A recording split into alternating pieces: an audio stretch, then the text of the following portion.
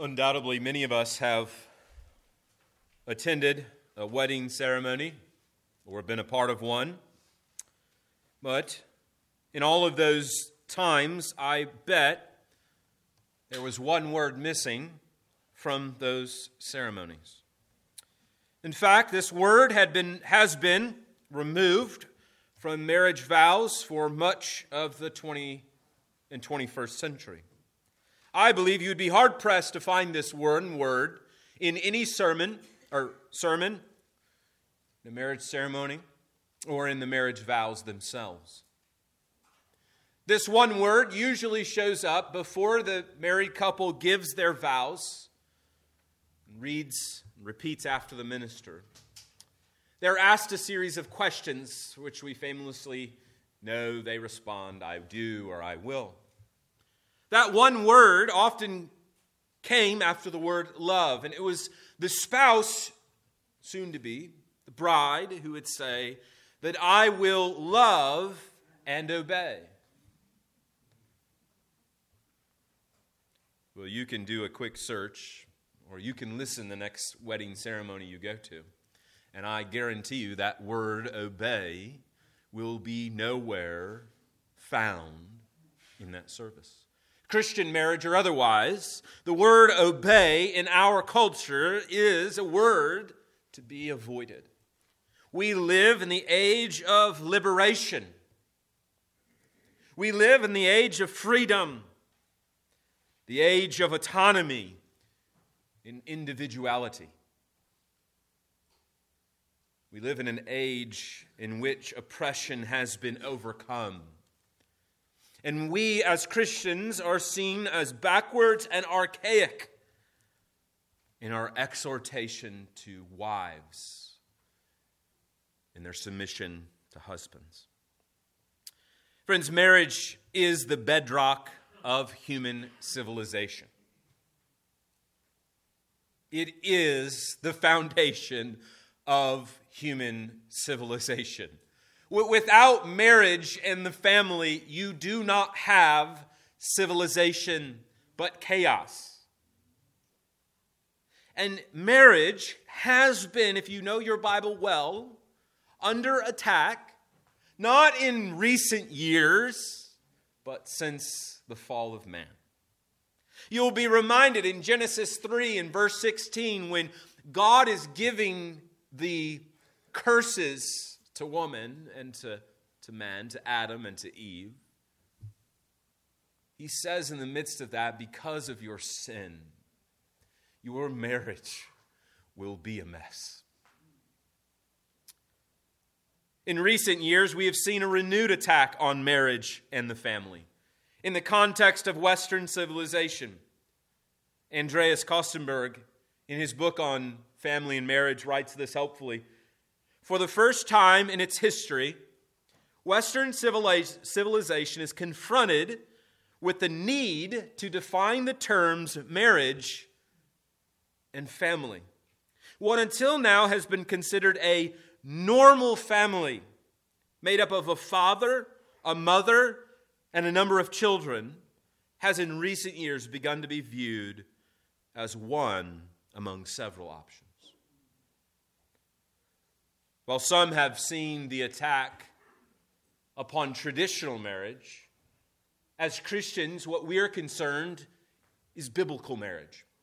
So to be clear here this morning, I think it would be helpful for you right now to be very clear the way culture uses, and particularly conservative culture, uses the word traditional marriage. You'll hear that used in politics, in social settings, in conservative social settings, about returning to traditional marriage values.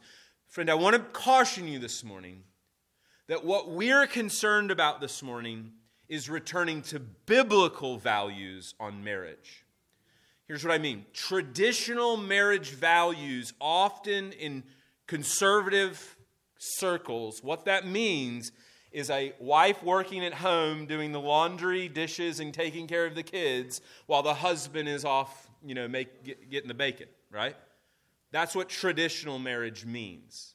What we're after this morning is biblical marriage.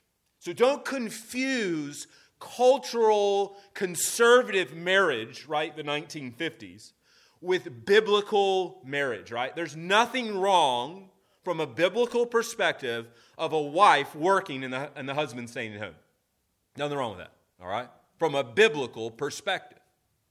Now, culturally, in traditional parts of America, it might be an issue, but we're not talking about that. We're talking about what does the Bible say the role of a husband and a wife is in the context of marriage and the local church. We'll give you a moment to answer your phone while I embarrass you. I'm sorry. I don't often do that, but I felt I'm in a bad mood, I guess. Sorry. I'm sorry. What we want to think about this morning is what the Bible teaches about marriage and about the family. Now, I want to make a note here to you this morning. I want you to look in your Bibles for just a moment. I want you to turn back. If you have your Bibles open, I want you to turn to Ephesians chapter 1 and verse 1.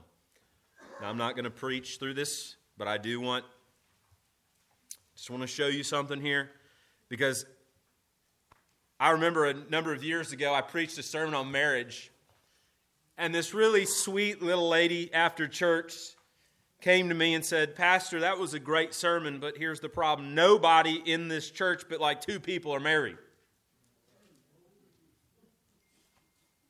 And she was right. But what I want to show you here is that a sermon on marriage isn't only for married people. A sermon on marriage isn't only for those who aspire to be married.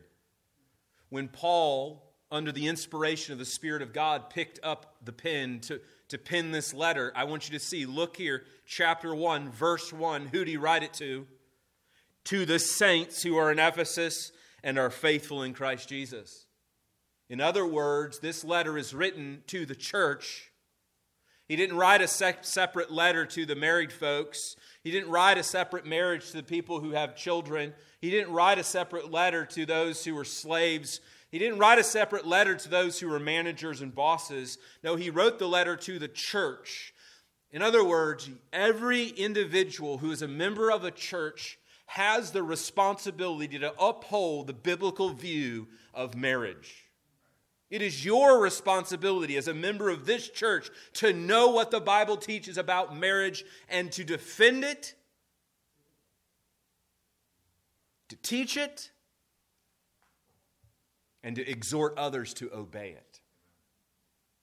So whether you're single in 20 or a widow in 80, you have a responsibility to uphold the biblical view of marriage. And so this morning, you thought, wow, he's going to preach on marriage, I can tune him out. But if you are a Christian and a member of this church, you, brother, you, sister, have a responsibility to know what marriage is, lest it becomes distorted. You have a responsibility to exhort wives and husbands to obey God in these ways. Friends, we've been studying through this letter, and we've been thinking about what it means to follow Christ, using that metaphor that Paul has been using about walking in light of this new light, walking as children of light. And as we walk as children of light, we've learned that it doesn't just affect our hearts, but our relationships. And in this section, what Paul's begun to do is get into this kind of the uncomfortable areas of life, right? The areas of life we don't often talk about. Marriage. How we're doing loving our wives. How are we doing loving our husbands? How's the relationship with our children? Children, how are we doing obeying our parents? Bosses and managers, how are you doing leading in your workplaces? Employers, how are you doing in your jobs? We often neglect to see the connection between the gospel of Jesus Christ and how we relate to one another. But as we read our Bibles, we see it's very important. And so let's turn now and consider what Paul, under the Spirit of God, has to say to us as a church. Ephesians chapter 5, verse 22. We'll address wives mostly this week, husbands next week, children, and so on. Paul writes, "Wives, submit to your own husbands, as to the Lord.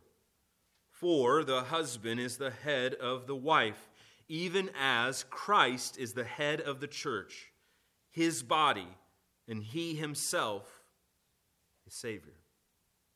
Now, as the church submits to Christ, so also wives should submit in everything to their husbands."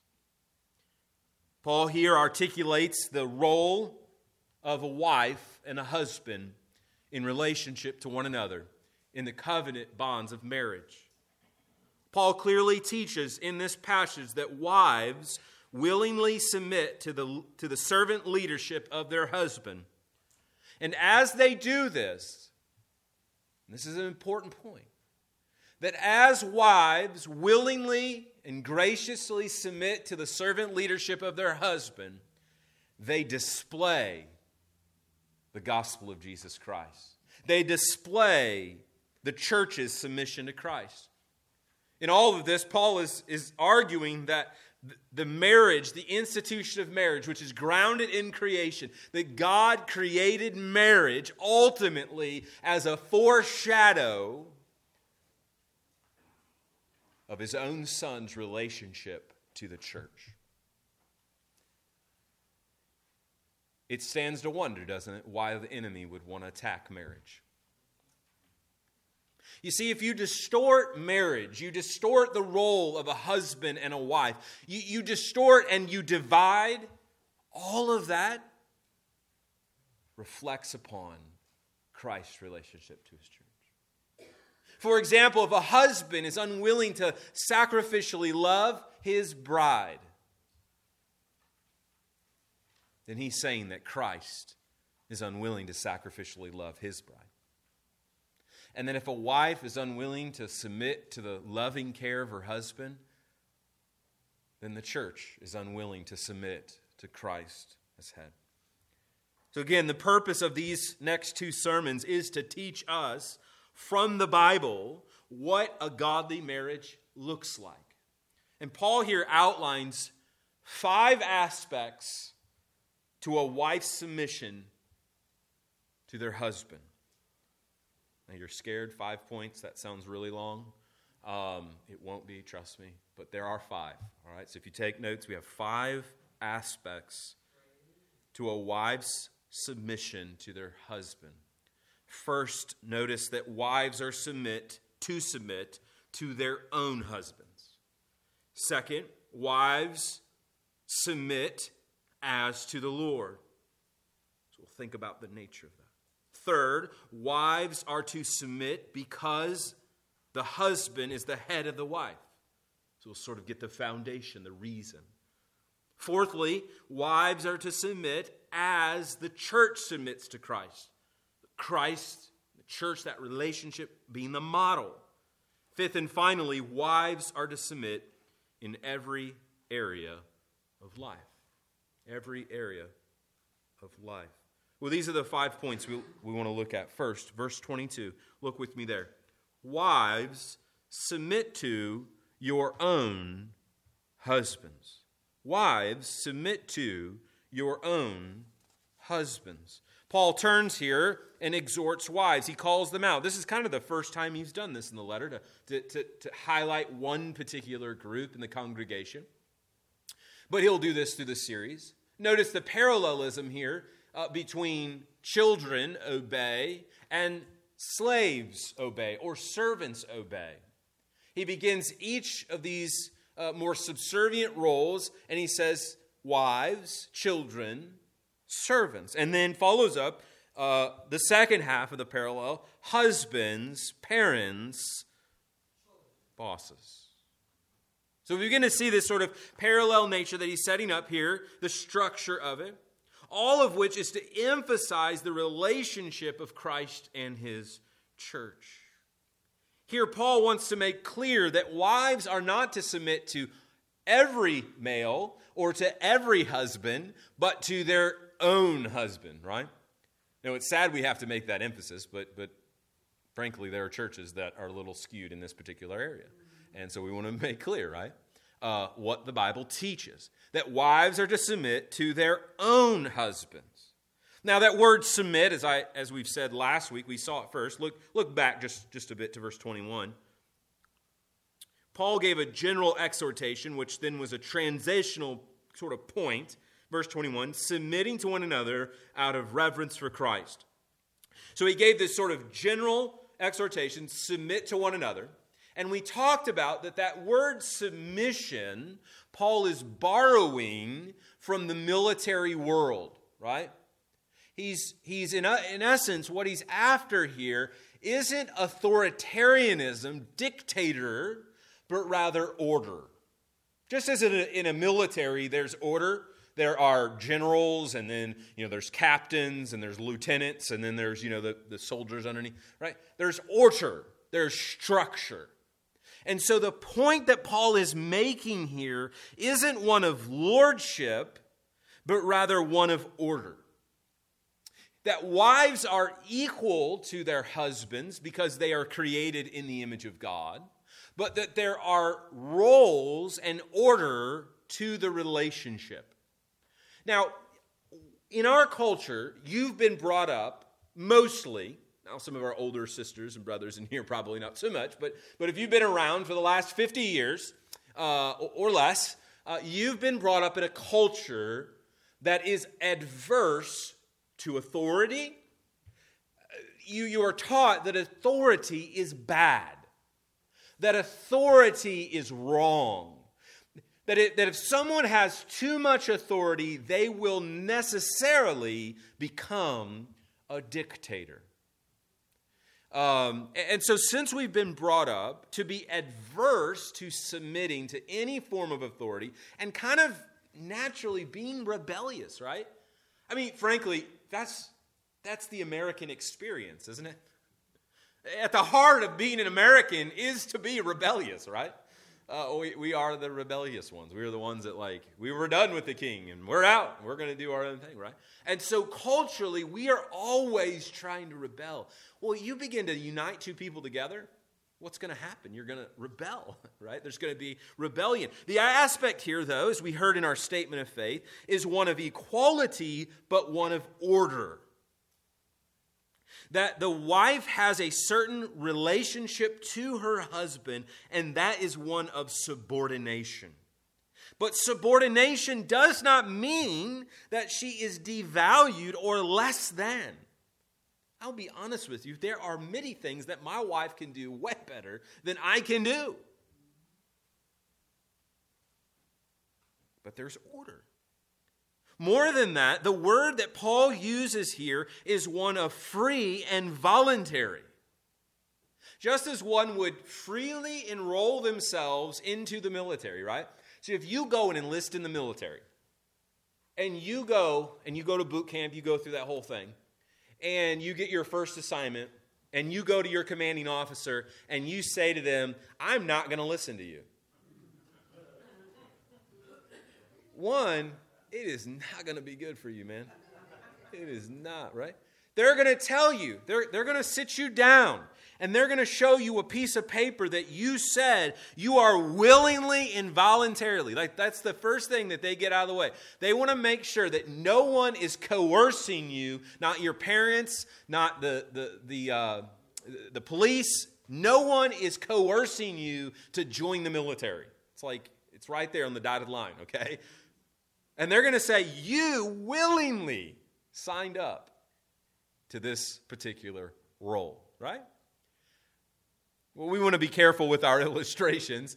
We don't want to take that to marriage and say, okay, the wife is enlisting in some sort of military service. But the idea here is one of voluntarily and free. The idea of submission here is not one of totalitarianism or dictatorship. It's not one who has supreme rule and bossing stuff. It's not the dude sitting on the couch and the wife getting him potato chips. That is not what this means. If that's going on, it's not the idea. It's an assignment. It's a role that has been assigned by your Creator, by which you will be held accountable. I want you to notice what he doesn't say in this text. Wives, submit to your awesome husband, your amazingly loving husband, even your Christian husband.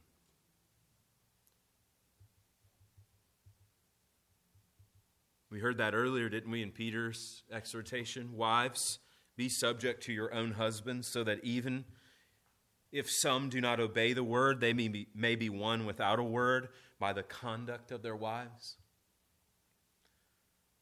Oh, we're going to go to heaven. We're going to hear some stories about men who are converted under the patient, submissive spirit of their wife.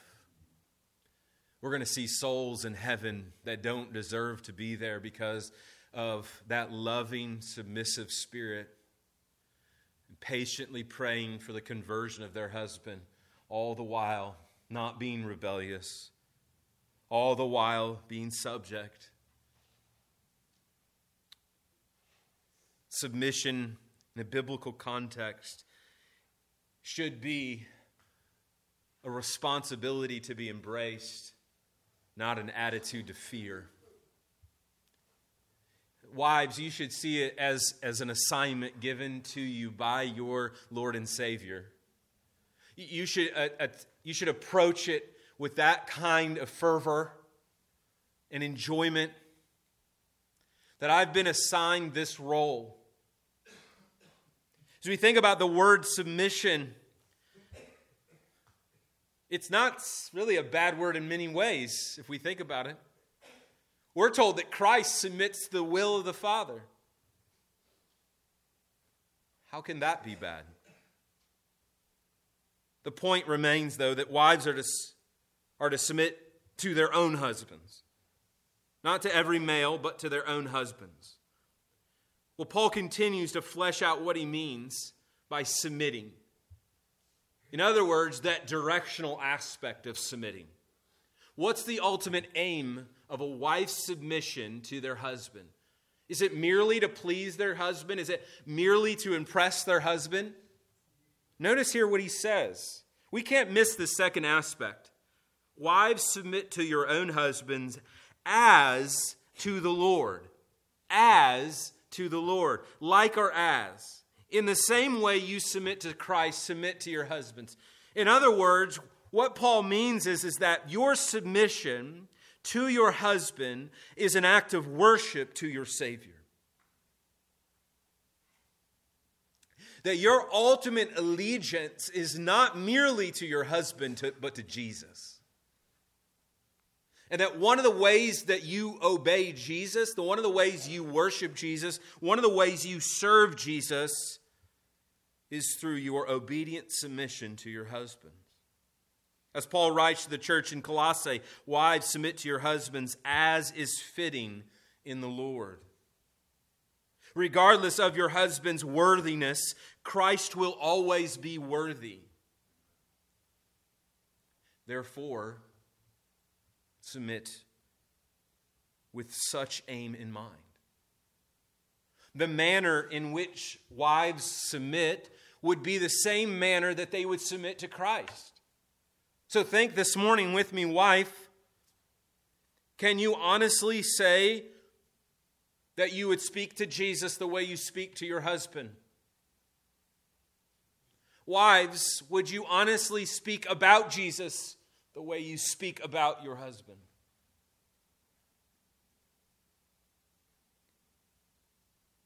Sister, how are you tempted to be a rebellious voice rather than a submissive spirit?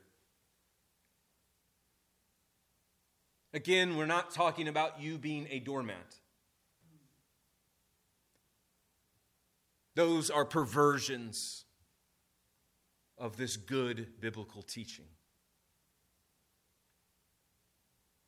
How do you see good models of submission? Wives willingly following their husbands. I think of our sister Alice, honestly.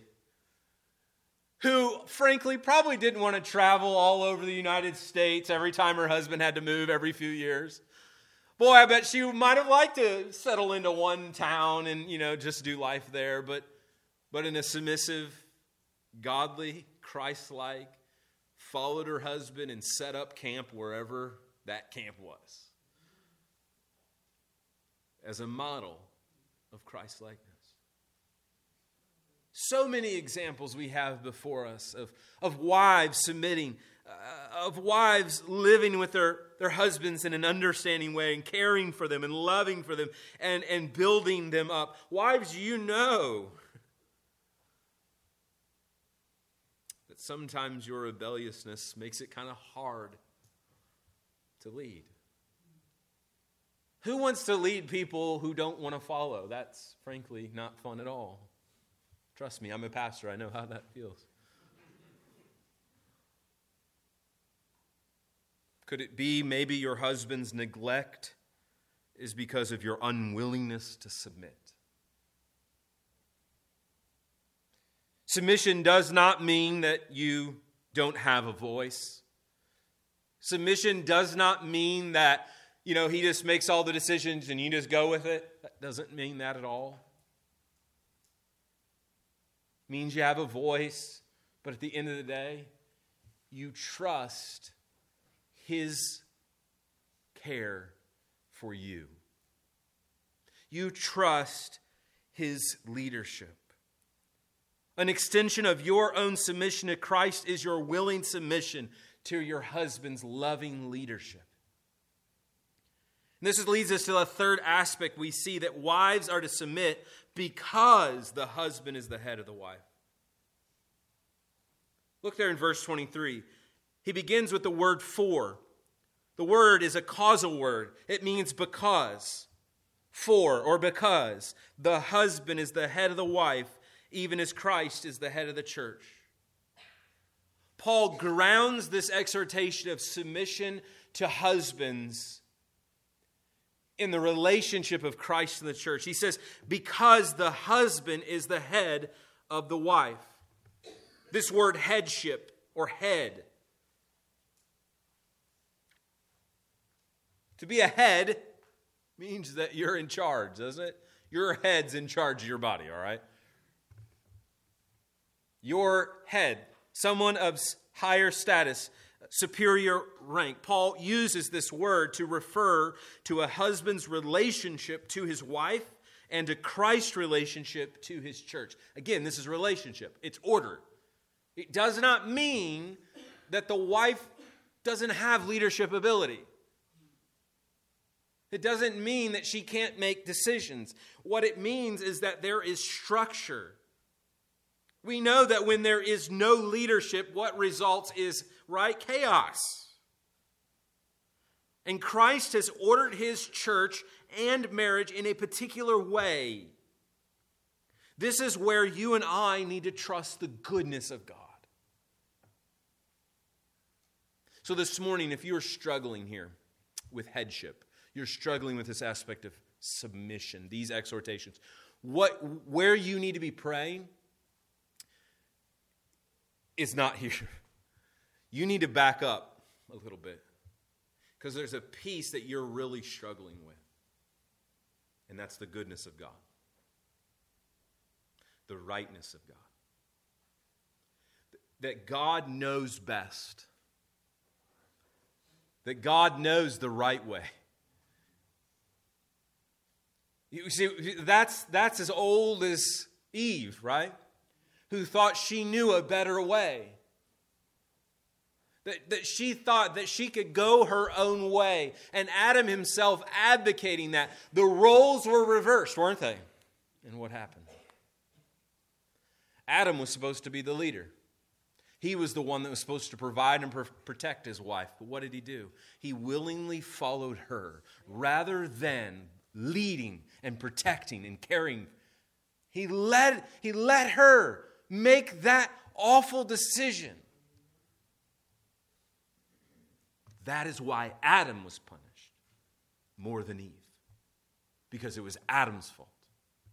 He was the one that should have been making that decision. He's the one that was the head of the home, the leader in that family. And he advocated his role. And the enemy subverted him by going after his wife. And that's been the enemy's trick since the beginning. The enemy has really limited resources. He's not that smart. He attacks in the same way as he did in the Garden of Eden. In the home.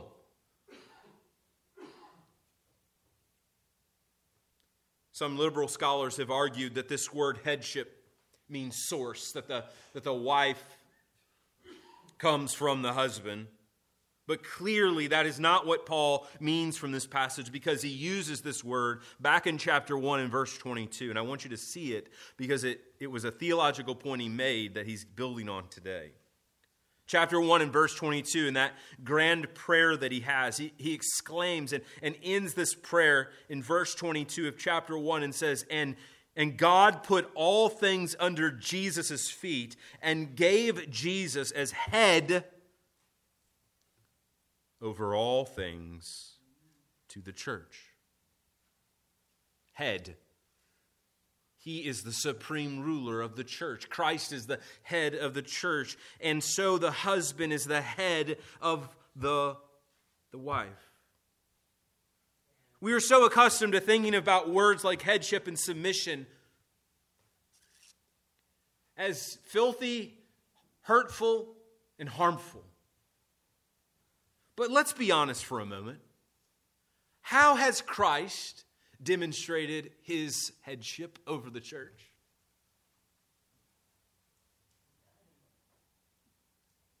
He came, incarnate, died for our sin.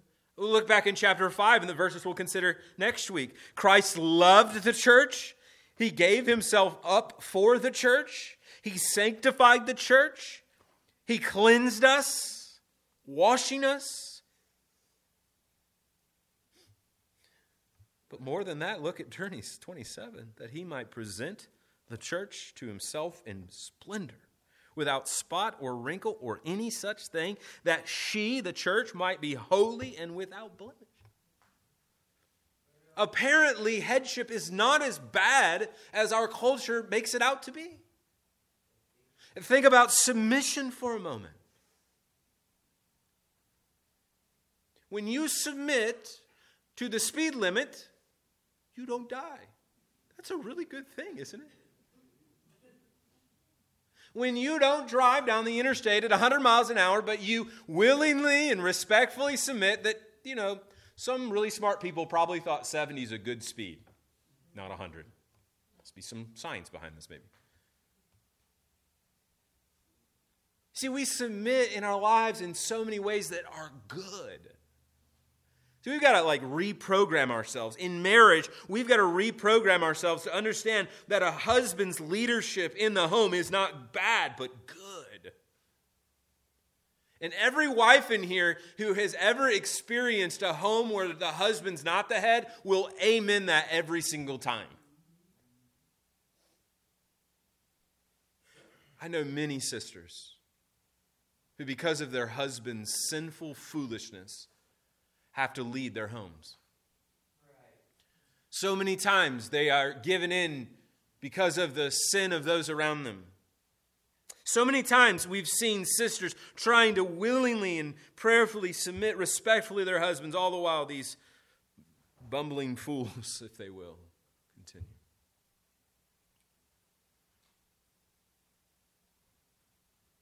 Throughout our passage, we've seen that wives are to submit, but husbands, I want to exhort you here for just a moment. Look here. That husbands are the head of the wife. To take on the role and responsibility and accountability of headship requires an immense responsibility for which you will take an account for. Wives, I want you to rest assured of this truth that Paul is making. While he's exhorting you, he is making very clear to husbands their responsibility and their accountability before King Jesus. Wives, rest assured that in every way your husbands fail or have failed, they will answer to Jesus for that. Husbands, you are to lead your wife as a servant leader. Jesus was no Lord over his flock, but a servant leader who lovingly cared, as we'll think about more in the next week. Husbands, it is a fearful thing to stand before Jesus and to take an account as the head of your wife and home. Well, this leads us next to the fourth aspect we see here, that wives are to submit as the church submits to Christ. In other words, there's a relationship between the church's submission to Christ and a husband and wife's relationship in the home. Well, how has the church submitted to Christ? We've been exhorted over the last few weeks to obey him. To obey him. But more than that, submission means accepting love, care, protection, and provision. To submit to someone means that you accept their loving care for your life. Godly marriages, marriages that endure, are marriages where there is a nurturing of protection, provision, and care. That's how love is worked out, right? A husband's care for his wife, protection and provision. This is the way the church submits to Christ, is it not? We seek Christ and his care for us, the Spirit's provision in our lives, the Father's protection and sustaining work. Paul here is illustrating in verse 23 what wives are to look to as an example. Church, how are we doing submitting to Christ? You see how when a church corporately is not following Christ, how it has a detrimental effect upon marriage and family? There's a relationship between the health of a church and the health of the home. And so as a congregation, we want to constantly evaluate as a model for marriages how we are following Christ, how we are obeying him. Well, the final exhortation we see here in verse 24, now as the church submits to Christ, so also wives should submit in everything to their husbands. Well, if the word submission and the word headship didn't get you all riled up, that phrase in everything probably will, kind of do you in. In everything? Well, it says everything, and the word means everything. So I guess so. See, this preaching thing's not that hard, is it? What is Paul after here? Well, if you've got any sense, you've already come to the conclusion, well, he must not mean in everything, meaning sin. It goes without saying, doesn't it? Wives, you are not to submit if your husband is calling you to sin. Why? Because look at what he says all the way back, that we are to obey God, right? He's already exhorted us to do the will of the Lord, right? Verse 17 of chapter 5, therefore do not be a fool, but understand what the will of the Lord is. So wives have already been exhorted to do the will of God. Therefore, if their husbands exhort them to do anything that's contrary to the will of God, they have free reign and free license to disobey, okay? So I feel like we just have to be really clear in our age, right? We are not saying that a wife must blindly follow their husband in sin. Not what we're saying. Nor what in everything means. What Paul is after here is that in every aspect of life, in every area that you and I live in, whether it be our finances, our spiritual care, whether it be our jobs, our relationships to our parents, husbands and wives, wives particularly are to submit to their husbands.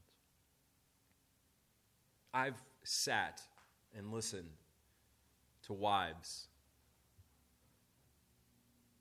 and the way they talk about perhaps the way discipline is handled in the home. Perhaps it's the wife that's left to always discipline, or the husband always is, right? There are so many ways, and I don't want to be so specific we miss the point. Is there an area, an aspect of your life where you know the Spirit has been convicting you that you've not been living in true submission to your husband?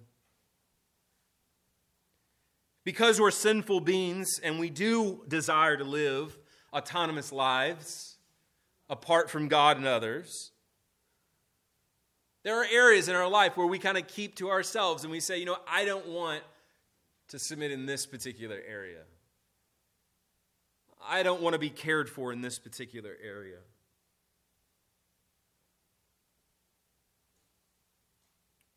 A wife should be involved in all areas of life, in decision-making process. But the husband has a particular responsibility. Wife, how are you perhaps undermining your husband's responsibility? How are you taking away his God-given responsibilities and assuming them for yourselves? Husbands, how are you advocating your role as a head of the home and allowing your wife to do everything and you do nothing? While we're not to submit in all ways that lead to sin, wives are to be exhaustive in their submission to their own husbands. The Bible paints, I think, a very vivid picture of what many of us experience in our marriages. In the Proverbs particularly, a godly wife is exhorted, and an ungodly one is warned against. In Proverbs 12, Solomon writes, "A wife of noble character is her husband's crown, but a wife who causes shame is like rottenness in the bones." A man who finds a wife finds a good thing and obtains favor from the Lord. A house and wealth are inherited from fathers, but a prudent wife is from the Lord. Better to live on the corner of a roof than to share a house with a nagging wife. Amen. Better to live in a wilderness than with a nagging and hot-tempered wife. Better to live on the corner of a roof. Again, Solomon couldn't get past that. Than to share a house with a nagging wife. Or an endless dripping on a rainy day and a nagging wife are alike. But he concludes with this: who can find a wife of noble character? She is far more precious than jewels. Women, you have an immense responsibility. More precious than jewels, Solomon says. Husbands, do well to respect you in such a way, to treat you in such a way, and for you to submit to their godly leadership, all for the glory of Christ. Now, if you think Paul expects a lot of wives, wait till next week to hear what he has to say about husbands. Let's pray. Father, we pray this day as we think about these things, Lord, that a better sermon was heard than the one preached, the one the Spirit preaches as we hear your word. Help us to grow in likeness to Christ for your glory and our good. In his name we pray. Amen.